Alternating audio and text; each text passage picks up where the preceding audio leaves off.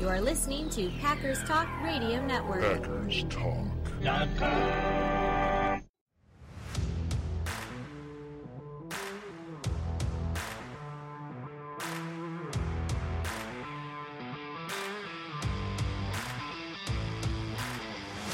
You're listening to No Huddle Radio on the Packers Talk Radio Network, your home for in-depth and thoughtful Packers analysis. I'm joined by my good friend Gil Martin. He's a writer for thesportsdaily.com and Cheesehead TV. And I'm your host, JJ Leahy. We're here to talk Packers because you're all here for one thing, and that's a love for Green Bay football. Guiding you through the preseason all the way to Week 1 versus the Saints, we've got you covered. If you have a question you'd like answered on the show, hit us up on Twitter at JJ Leahy or at GilPackers, or you can email us at asknohuddle@gmail.com. Gil, we have our official 53 2021 Green Bay Packers players, and we get to talk about who were kind of the surprise guys who made it or didn't make it. And last week we had fun going through our 53-man projections on this show, and I had fun following along that, and I thought for a while I was going to nail every single one. Obviously I didn't. Especially because we had a late-breaking little change, which we're going to talk about in the release of punter J.K. Scott. So you do not have your record from last week for what you predicted. We had a little file deletion error, but I did save mine, so we can kind of compare what I thought we were going to get versus what we did get. And real quick, can you break down for us what you know of our new punter, Corey Bojorquez? Corey Bojorquez, yes. I mean, on paper, this does seem like a potential upgrade over J.K. Scott. And the reason is obviously consistency. Now, last year, Bojorquez led the NFL in yards per punt, according to Pro Football Focus, was 5th in net punting yards, 6th in hang time, and 8th in the league in percentage of punts inside the opponent's 20-yard line. And part of the reason also to like him, to me, is that he spent the last 3 years punting for the Bills, which means he is familiar with kicking in cold weather, something that J.K. Scott always seemed to struggle with. Every November, J.K. Scott used to go through a little mini slump of 3 games where he just wasn't getting the job done as consistently. So strong leg. He has had 2 punts blocked, one in 2018, one in 2019. That is a little bit of a concern, although I think J.K. Scott also had 2 punts blocked over the last few years. But on paper, strong leg, young punter, and hopefully more consistent than J.K. Scott was. Now, I have made a lot of defenses of J.K. Scott on this podcast over the last year. I'm not here to do that again. He's gone. One thing that I will note that was a positive with J.K. Scott was there were a number of bad snaps from long snapper Hunter Bradley that J.K. Scott saved. Particularly one of the really important ones was in the playoff game versus the Rams. The football, I believe, actually hit JK's plant leg, which is kind of the worst thing you can do if you're snapping to a punter. But he managed to save that, get the ball off in time, even though it was almost blocked because Oren Burks just let a guy run right past him. Right. So we got to touch on long snapper a minute. Brian Gutekunst said on September 1st that Hunter Bradley has, quote, been really consistent over his 3 years here. Not a statement I would really agree with unless you just mean consistently mediocre. However, the very next day, Goody signed a long snapper to the practice squad, Stephen Wordle. So Wordle was a 2020 undrafted free agent, originally signed by the Lions. He spent the entire season on their practice squad. And then he actually went out and signed with the Rams the following offseason. He was released to make room for the Sony Michel trade. And I found this interesting that we're getting the backup long snapper for the Rams and the backup punter for the Rams. However, the LA media members were of the opinion that Corey Bojorquez had shown enough this preseason to warrant winning the job outright from Rams punter Johnny Hekker. And ultimately they decided to stick with the guy they already had and, be loyal to him. But the media members thought that Bojorquez was actually the better pick. Kind of interesting. And that, how fast the Packers moved there, you kind of get the feeling that they just had an agreement with the Rams that, hey, Johnny Hekker's a good punter, and we like Corey. We want a punter, so figure out who you're keeping and then trade us the other guy. That's kind of what it feels like. Obviously, I don't have access to Goody's office to find out, but that's what it feels like. Yeah, it does feel that way. And look, the bottom line is it has to work out for the Packers. And clearly they were not happy with J.K. Scott over the last couple of years. And, I always liked J.K. Scott, but that consistency situation was troublesome.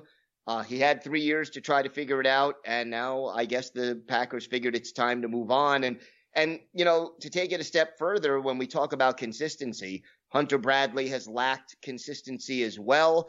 And in my mind, adding a long snapper to the practice squad is a good thing. Whether or not they release Bradley or they just have him on a very short leash, it's good to see these players needing to stay on top of their game to hold on to their jobs. You want to see that on an NFL roster.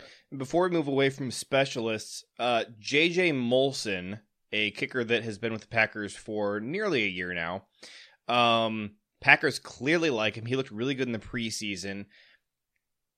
Look, I don't think that it is far-reaching of an idea at all to say that this is quite possibly Mason Crosby's last year. When you're as old as Mason is, even though he's still very good, retirement is obviously something that's on the table every single year. J.J. Molson, to me, and he's a guy that the Packers brought back on their practice squad, to me, he feels like the Packers' current plan for next year's kicker. I would say that's correct. I would say that's correct. Which is why it's a nice to see that he did so well in the preseason this year. And he also seems to be a very nice guy from the people that I've spoken to who have interviewed him and had interactions with him. The kind of guy you really want to root for, and the fact that his family comes from the Molson Brewery family doesn't hurt either. A Wisconsin man through and through. All right. There you go. So let's look at the 53. So in between our most recent episode of No Huddle and today, we had our final preseason game against the Buffalo Bills. And I felt that it was very fair to allow me to make a couple tweaks based on what I saw in that game, because I'm sure Gutekunst made some decisions about who he kept and who he cut based on that game. Would you agree? Yes. He'd be foolish not to. Although, I also heard that I would say maybe that game changed one or two players rather than, I think their mind was pretty clearly made up, and then a little tweaking went on after that last game. Sounds about accurate to me. So I think in our episode last week, one of the things that you and I disagreed on at that point was running back, because I had the Packers keeping 4 running backs. However, after the Bills game, I went ahead and settled on just 3 because I wanted to add another player to inside linebacker. So I wonder who. So I kept 3 running backs, which is what the Packers did. No surprises at wide receiver. After the Funchess release, you knew it was going to be Malik Taylor for wide receiver 6 and no wide receiver 7. The more surprising moves at wide receiver actually came on the practice squad. Most notably, Reggie Begelton is no longer with the Packers in any way at all. He's not in the practice squad. Didn't make it. Yeah, I was disappointed in that. I thought he looked very good in the preseason, especially against Buffalo. And I have to say, I am surprised that Chris Blair stuck around and made the practice squad. I was surprised too. I probably would have kept Reggie over Chris Blair. Now, EQ made it to the practice squad, and that surprised me kind of for an opposite reason. Now, I didn't think that like the Packers would be like, we don't need EQ. I was surprised nobody else picked him up. I really thought that the Lions were going to pick him up because they had like just 4 wide receivers, one of whom was Amon-Ra St. Brown. I thought EQ made perfect sense to go to the Lions, but nobody picked him up. He cleared waivers. He got signed to the Packers practice squad. I wouldn't be surprised, though, if he's not there for long because other teams can sign him off the Packers practice squad if they choose not to have him as one of their protected players each week. Yeah, no, it wouldn't surprise me if injuries strike or if players are ineffective that EQ would be one of the first players that a lot of teams would call, especially if they run an offense similar to the one that Matt LaFleur runs in Green Bay. Juwann Winfree obviously made it to the practice squad. You love to see that. And I really think that, I mean, yeah, I know he was hurt, but I think that having him inactive in all the preseason games was pretty closely tied to practice squad stuff because nobody out there in the league has any reason to pick him up if you don't get preseason game tape on him. And I think that from what we saw in training camp, I think that he would have really impressed in those preseason games. I don't think he would have cleared waivers. No, I don't think he would have cleared waivers either if he would have appeared in the preseason. Keeping him off the field was probably a calculated risk by the coaching staff, and at least at this point, it appears to have paid off. By the way, on running backs for the practice squad, Patrick Taylor was the guy they kept. Dexter Williams, they have finally moved on from him. He got picked up by the Giants. I'm not super surprised because to me, Patrick Taylor has always been the more rounded back, but I just always thought Dexter looked really good every preseason, including this one. I just, this is why I'm not a GM, because I probably would have ended up keeping him in some way. Patrick Taylor, though, the more rounded player, much better blocker. He's a good receiver as well. Makes sense to keep him, even though he's quite a bit older. Moving on to tight end. No surprises. There's 4 tight ends kept. Bronson Kavusi was put on the practice squad. Packers have 3 weeks from now because of the bye week and then 2 regular season games to decide if they want to keep Jay Sternberger and cut somebody from the 53 to make room for him or move on from him. We'll see. Tough decision. Yeah, he didn't do himself any favors in the preseason games, even though I thought he looked good in a lot of the practices that we did see. Yeah, no, but his attempt in the Buffalo game at a block on a running play, I think it was either a 3rd or 4th and short, that was embarrassing. And yes. I'm concerned about his ability to pick up the offense and do the little things that the Packers require of their players when they're not running pass patterns at tight end. And if he can't do those things consistently, it'll be interesting to see what Goody plans to do with him once his suspension is over. A guy that I thought the Packers might put a waiver claim on, spoiler alert, they didn't, was tight end McCole Pruitt, who we talked about last year in our preparation for the Titans game. He was kind of one of our X factors to be wary of because he has historically been like one of these out of this world blocking tight ends. He was on the roster back in 2018 when LaFleur was his offensive coordinator. So he was waived by the 49ers, which, again, makes sense. You got similar offenses in Tennessee, San Francisco, and Green Bay. I really thought there was a decent chance the Packers would take a flyer on him. They didn't. He actually ended up back in Tennessee on their practice squad. So maybe a little bit of a lost opportunity there. I'm not sure if the Packers considered him or not.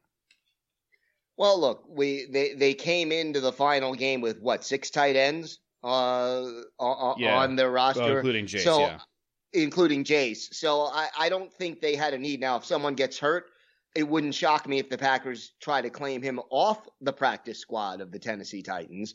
But right now, you've got 5 tight ends, 4 on the active roster, 1 suspended, and 1 on the practice squad. I don't think you really need to go out and claim another one at this point. Fair enough. Offensive line. Now, I had David Bakhtiari starting the year on PUP. A lot of people thought he would be on the 53 and then move to IR.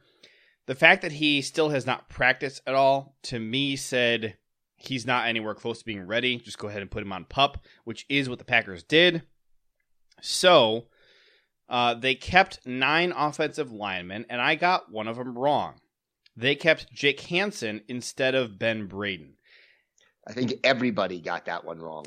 Partly because Jake Hansen looked pretty terrible this preseason. I mean, he had some bad snaps. He graded out decently well in the preseason games. I think something to look at here, because Lucas Patrick also made it. You got to look at center depth, because with Bakhtiari out, you don't want Elton Jenkins as one of your backup centers. Tackle is just more important. You need to have depth ahead of Elton Jenkins for center, because Jenkins is your left tackle for quite a few weeks here, at least 6 weeks, assuming he doesn't get hurt. And then the thought of a lot of people is when Bakhtiari comes back, kick Elton over to right tackle, move Billy Turner inside to right guard. I like that idea. I've seen a lot of other people propose that as well. So Josh Myers is your starting center. Lucas Patrick presumably is your backup center. And if you look at all the other guys that were kept on the roster who can play guard, you got Billy Turner can play guard, although for now he's your starting right tackle. Royce Newman and Lucas Patrick right now, we believe, are the starting right and left guards. And you got John Runyon there. You do have Dennis Kelly and Yosh Nijman who can play tackle. And at that point, do you want to add another guy who can play guard or tackle? Or do you want to add another guy who can play center? The Packers chose Jake Hansen, who can play center. I'm not sure that's the decision I would have gone with, but you can at least kind of see why that's where the math would take him. Yeah, I understand why the math took him there, but I was just disappointed. I just didn't think he was the answer at that position. And I expected more from him during the preseason and just didn't get it. All right. Opposite side of the ball. Let's look at the D-line. This was a spot. Let me look at my list here. Yeah, this is a spot where I had a mistake. I had them keeping Kenny Clark, Kingsley Keke, D. Larry, and TJ Slayton, obviously. And then I had the 5th D lineman as Jack Heflin, who did make the roster, but they actually kept 6 D linemen. They also kept Tyler Lancaster. I don't hate the move. I like having D-line depth, something we haven't had for the last couple of years. I say, go Pack, go. No, I like the move as well, and it gives them a little bit more flexibility going forward, and it allows them to bring Heflin along a little more slowly if necessary and let him develop. But I like this kid. He was all heart and all hustle, and he made some plays in the preseason. So in my mind, that was a good move, and I'm looking forward to seeing what he can do. He is the undrafted free agent that made it out of this year's camp. There's always one. Yeah, last year is a little bit of a technicality because Chris Barnes did not make the initial 53, but he was back on the roster for week 1. I say last year counts. So, at our next 2 positions, inside linebacker and outside linebacker, I had 5 guys at each position, which is a little bit high historically, but it was perfectly accurate. Chris Barnes, Devondre Campbell, Ty Summers, Oren Burks, and Isaiah McDuffie. I had all 5 of those guys on there.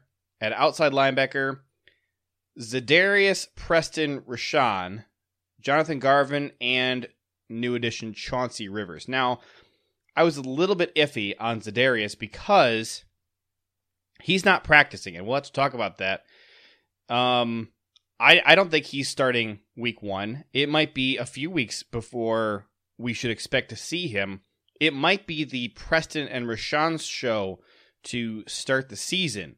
My theory right now, and this is why I had him keeping 5 outside linebackers, is it kind of hinged entirely on Za'Darius' injury. I thought, they need to keep a 5th guy there instead of just 4, because I think you really only have 4 guys there until Z comes back. Wouldn't be surprised at all to see a guy, let's say that Za'Darius is back in like week 2 or 3, right around the time that the Packers are trying to make a Jace Sternberger decision. Maybe you move on from your 5th outside linebacker at that point. Yeah, you can do that at that point. But, here's the concern. You're talking about a back injury. That's the kind of thing that can linger. That's the kind of thing that doesn't heal quickly, especially, when you think about edge rushers and what they have to do to get to the quarterback or get to the ball, whoever's, running back, receiver, whoever's carrying it, twisting your back, moving your back in different directions, taking contact on so many plays. This could be an injury that lingers for a long time. And I think having the insurance of having an extra edge rusher / outside linebacker, you add Tipa Galeai on the practice squad. And I think, the Packers organization and Brian Gutekunst are covering themselves in case this injury goes on for longer than they'd like to see it go on. Yeah, that is the negative outlook, and I think, unfortunately, it probably is the accurate one. Side note, I was kind of hoping that I would never have to bring this up because, with all the turnover that the roster has, I thought, well, maybe he won't make it on the practice squad, and then we just won't have to have the conversation. Tipa Galeai. Turns out that's not how you say his name, and in fact, it's nowhere close. That's how I've been saying his name for basically 2 years at this point. So his first name at least makes sense. He pronounces it Tipa. Okay, Not going to begrudge him that. His last name, Galeai. I've been saying Galeai. He pronounces it, the G as an N, so it's Nalier, Tipa Nalier. Wow. Wow. I'm not going to begrudge him that either, but yeah, that's a different one than most people I have heard say it. So, okay. Let me just say, some of these players have no consideration for us poor podcasters who have to pronounce these names. Equanimous, Kafusi, Marquez Valdez-Scantling, Bakhtiari, Nalier. Come on, man. Help us out. Throw us a bone here. This should be our biggest problem. Alrighty. So, cornerback, my final 6. I don't remember what I said on the podcast last week, but I think that I initially had Kabion Ento a week ago, and then I definitely took him off after the Buffalo game if he was still on at that point. So right. I kept 6 corners: Jair, Kevin King, Eric Stokes, Chandon Sullivan, obvious top 4. And then I kept Shamar Jean-Charles and Isaac Yiadom. And I did not keep Kabion Ento, and sure enough, he is on the practice squad.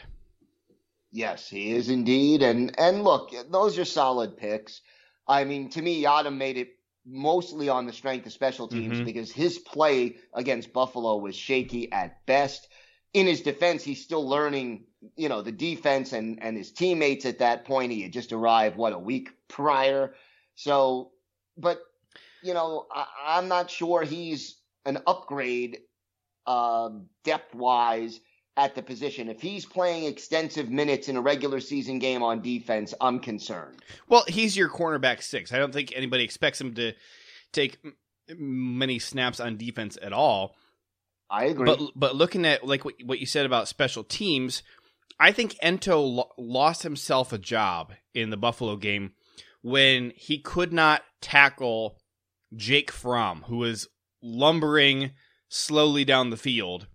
And this cornerback, Ento, comes flying in, can't tackle him, can't wrap him up, and he proceeds to run for a first down.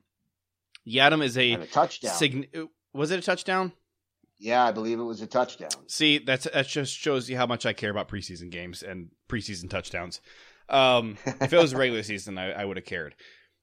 Yadam has consistently displayed better tackling ability than Ento, and I think that moment right there probably, if he had not already lost his job at that point, I think that was the final nail in the coffin for Ento, but he does wind up on the practice squad, gets another shot.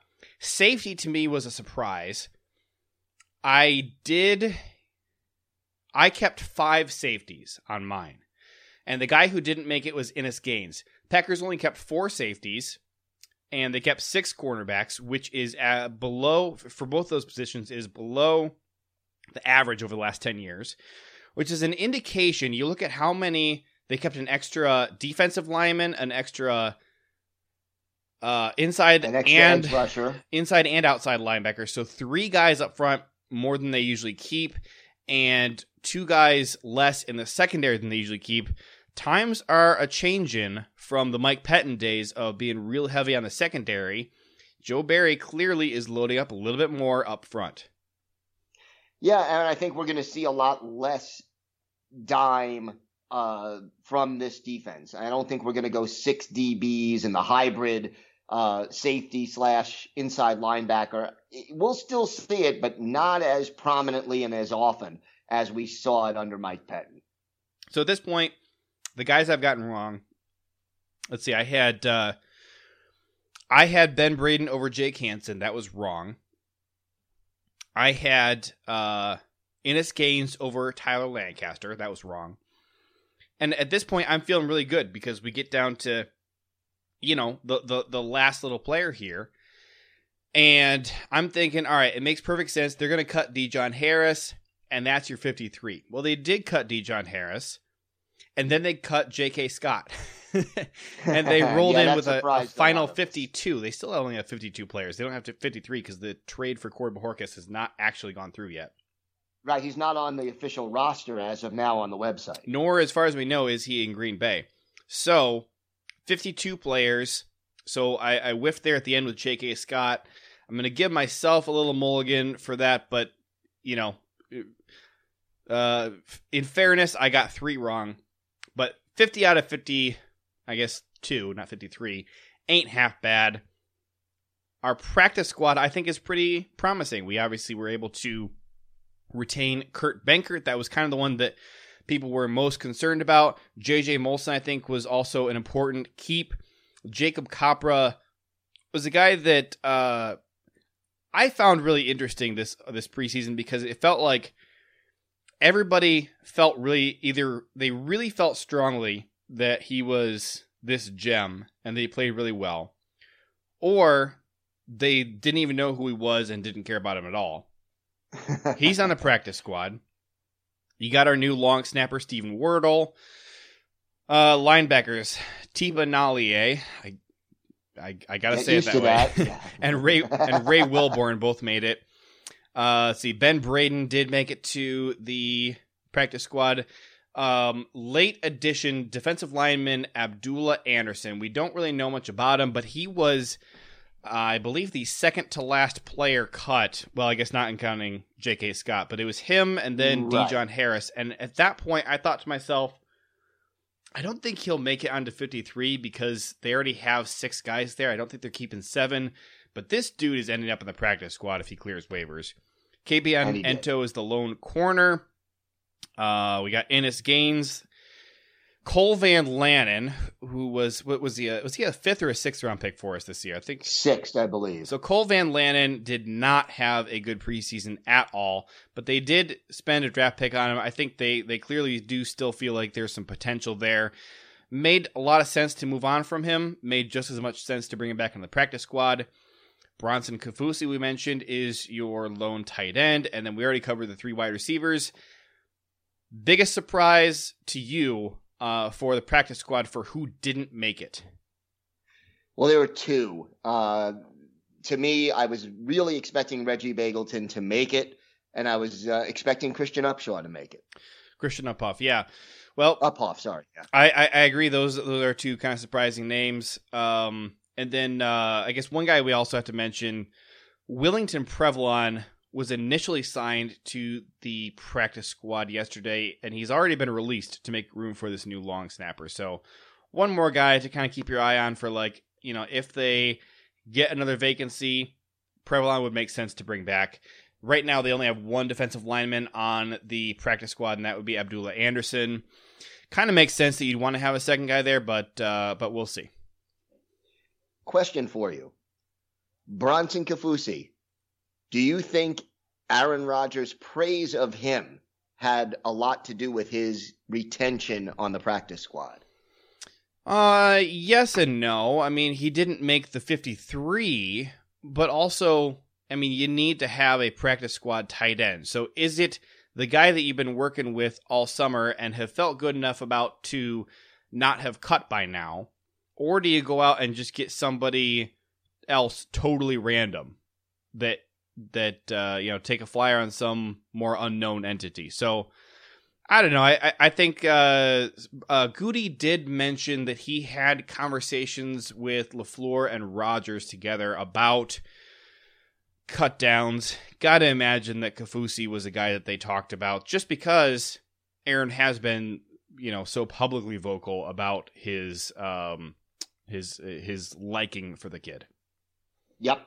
I think it did have something to do with it. But look, let's just hope that he can develop. I mean, he made a position change. That takes time. He's also 30 years old. It's not like this is a 22 or 23-year-old kid. But he's got the physical tools. It's just a question of developing the skill set. Yeah. Yep. And the technique. 3 guys that we're concerned about right now, not including our long snapper. We got 3 injuries. So we already talked about Za'Darius. I think is clearly the most significant injury. But we only have 3 active safeties right now because Vernon Scott has not been at practice for a while with a hamstring injury. And then less concerning would be Tyler Lancaster, just because we have 5 guys ahead of him, but he also has not been practicing for almost a week. We got these 3 guys have been out. Tyler Lancaster's got an elbow injury. Vernon Scott has a hamstring. Now these, they all get a week off. There's a bye week this week that they can rest before the Saints game, which we have to touch on because this is going to be an interesting game. So Hurricane Ida, I think is the name of the hurricane, means that we can't play in New Orleans. Everybody knows that. And I think probably most of our listeners have already heard about, maybe they're going to go to Dallas, which fans were excited about because, Lambeau South. Aaron Rodgers loves Dallas. But here we go. Jacksonville. The best thing for me out of this whole thing is that the Jaguars tweeted a picture of a house key with the Jaguars logo under it, or on it, hidden underneath a doormat with a little note that says, make yourselves at home, Packers and Saints. I thought that was kind of cute and fun. There's definitely some interesting things with this whole story, though. Do you want to give us the breakdown of what went into the decision to play the game in Jacksonville? Well, most of it, there were stories going around that they actually went on one of the travel websites and figured out what would be the most expensive trip from Green Bay to which city, because I guess they wanted to limit the number of Packer fans who were going to be in attendance. Dallas was originally considered, didn't work out. There was a conflict with a concert, but the Saints pulling out all the stops, trying to make it more difficult for the Packers, more difficult to have Packer fans fill the stands. I think they're going to do it anyway. I mean, I've heard so many people on social media talking about, how do I get tickets? How do I get tickets? Tickets are going on sale Friday, I believe, at noon on Ticketmaster, and you have to have an account beforehand. But I think Packer fans will outnumber Saints fans when it comes to this game in Jacksonville. And it won't quite be a home game, but it won't feel like a normal road game either. This will be interesting. I don't think the Saints have any kind of home field advantage at all in Jacksonville as far as fans. And I don't think the Saints considered how many Packer fans live in Florida. There's a lot of them. But the biggest obvious negative here for the Packers is the elements. Now, you and I spent quite a bit of time comparing temperatures for Jacksonville, Florida, to the temperatures that the Packers have been practicing in up in Green Bay for the last month and a half. And it's actually pretty comparable. I think you're looking at Jacksonville is usually about 5 to 8 degrees warmer, and the humidity seems to be between 5 and 10% greater in Jacksonville. All in all, you could do a lot worse. I think we were both expecting significantly worse weather conditions there. Something to think back on. Last year, when we went down and played Tampa, obviously the elements were a big factor at that point, and the Buccaneers chose to wear their white uniforms, meaning the Packers had to wear their dark greens. Right. Would be shocking, absolutely shocking, if the Saints didn't do that as well, because Sean Payton is trying to pull out all the stops. If he did not think about switching jerseys, which, by the way, the Buccaneers are a division rival, so obviously they were paying attention to that and that success that the Bucs had over the Packers last year. However, one big difference between this game and the Buccaneers game is that the Bucs game happened in mid-October, when all the Packers players are now used to chillier temperatures up in Wisconsin. Instead, we're playing in early September, and Wisconsin is still hot. So you got that going for you. The temperature in Tampa at that point was also considerably hotter than what Jacksonville has been. Jacksonville has been hovering around like 85 to 88 for the last week or so. And with the humidity last year, Tampa for that game, according to Sports Illustrated's Bill Huber, felt like 100 degrees. So versus Green Bay at that point felt like 30, he said. So slight contrast. So we won't have that spectacular of a contrast again. I think that it's more equal footing for the Packers than the Saints would like, but obviously they're trying to give themselves every little advantage that they can. And I think they're gonna be on relatively equal footing, and at that point, you're more hoping that the Packers' superior talent, when it comes to their players, is going to win out. Yeah, and that's the other difference, I think, between the Saints and the Buccaneers. The Buccaneers were, especially this year when, there's no more Drew Brees, I think the Buccaneers are overall a better team than the Saints are coming into this season, and that will be a big difference as well. So you have about a month and a half difference on the calendar, and a difference in talent and the way the matchups work. And also, look, New Orleans, it's not a home game exactly for them either. They have to travel. They're not practicing in Jacksonville. They don't play usually in Jacksonville. So a lot of differences between what happened in Tampa last year and what we expect in Jacksonville in a week and a half.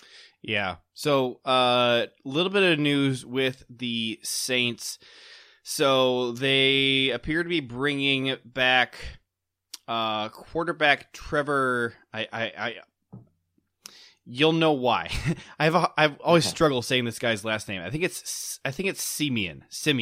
We'll say okay. Trevor Simeon, who's expected to be the number 2.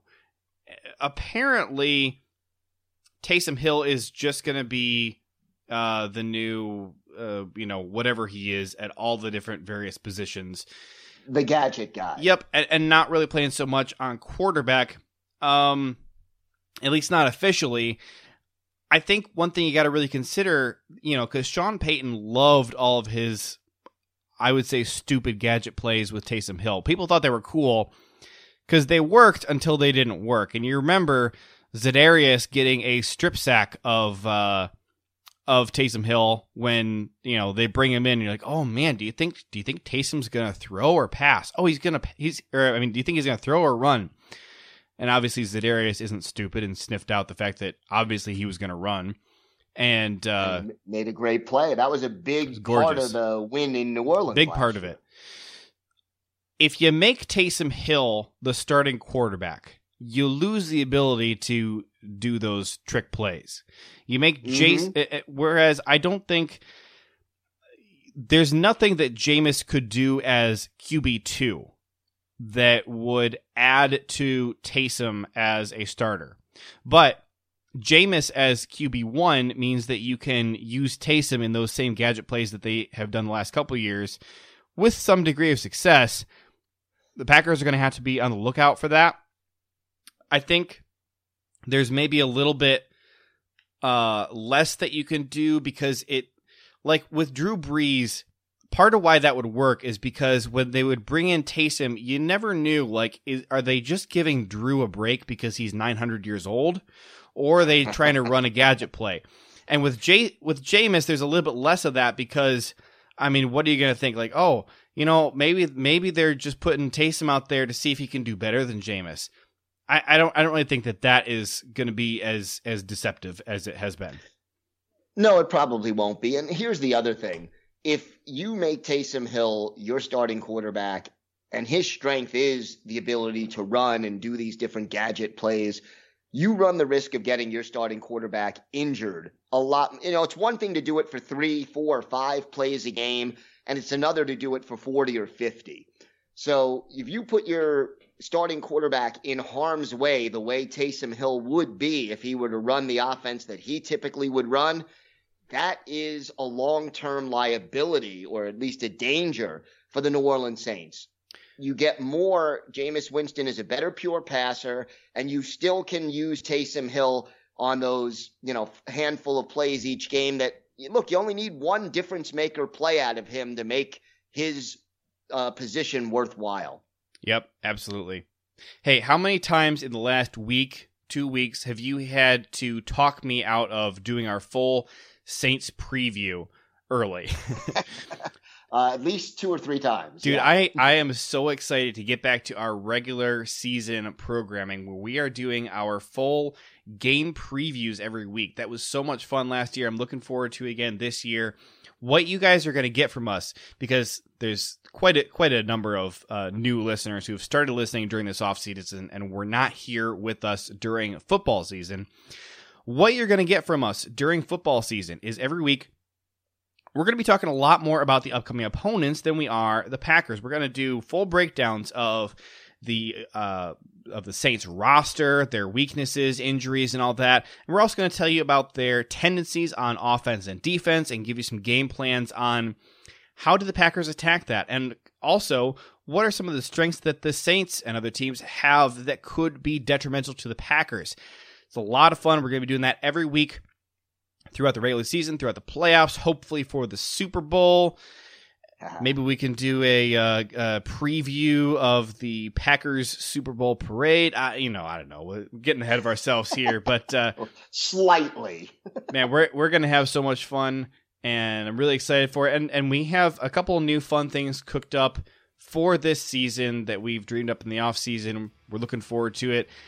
For now, that has been No Huddle Radio. We'll be right back here next week. Follow us on Twitter at GilPackers and at JJ Leahy to stay up to date on all things Packers or to ask us questions. You can also email us at asknohuddle@gmail.com. Make sure you're subscribed to Packers Talk on iTunes, Google Play, Spotify, or wherever you get podcasts. Big thanks to PackersTalk.com for powering our show, and thank you for listening. Until next time, go Pack Go. Go Pack Go. You are listening to Packers Talk Radio Network. PackersTalk.com.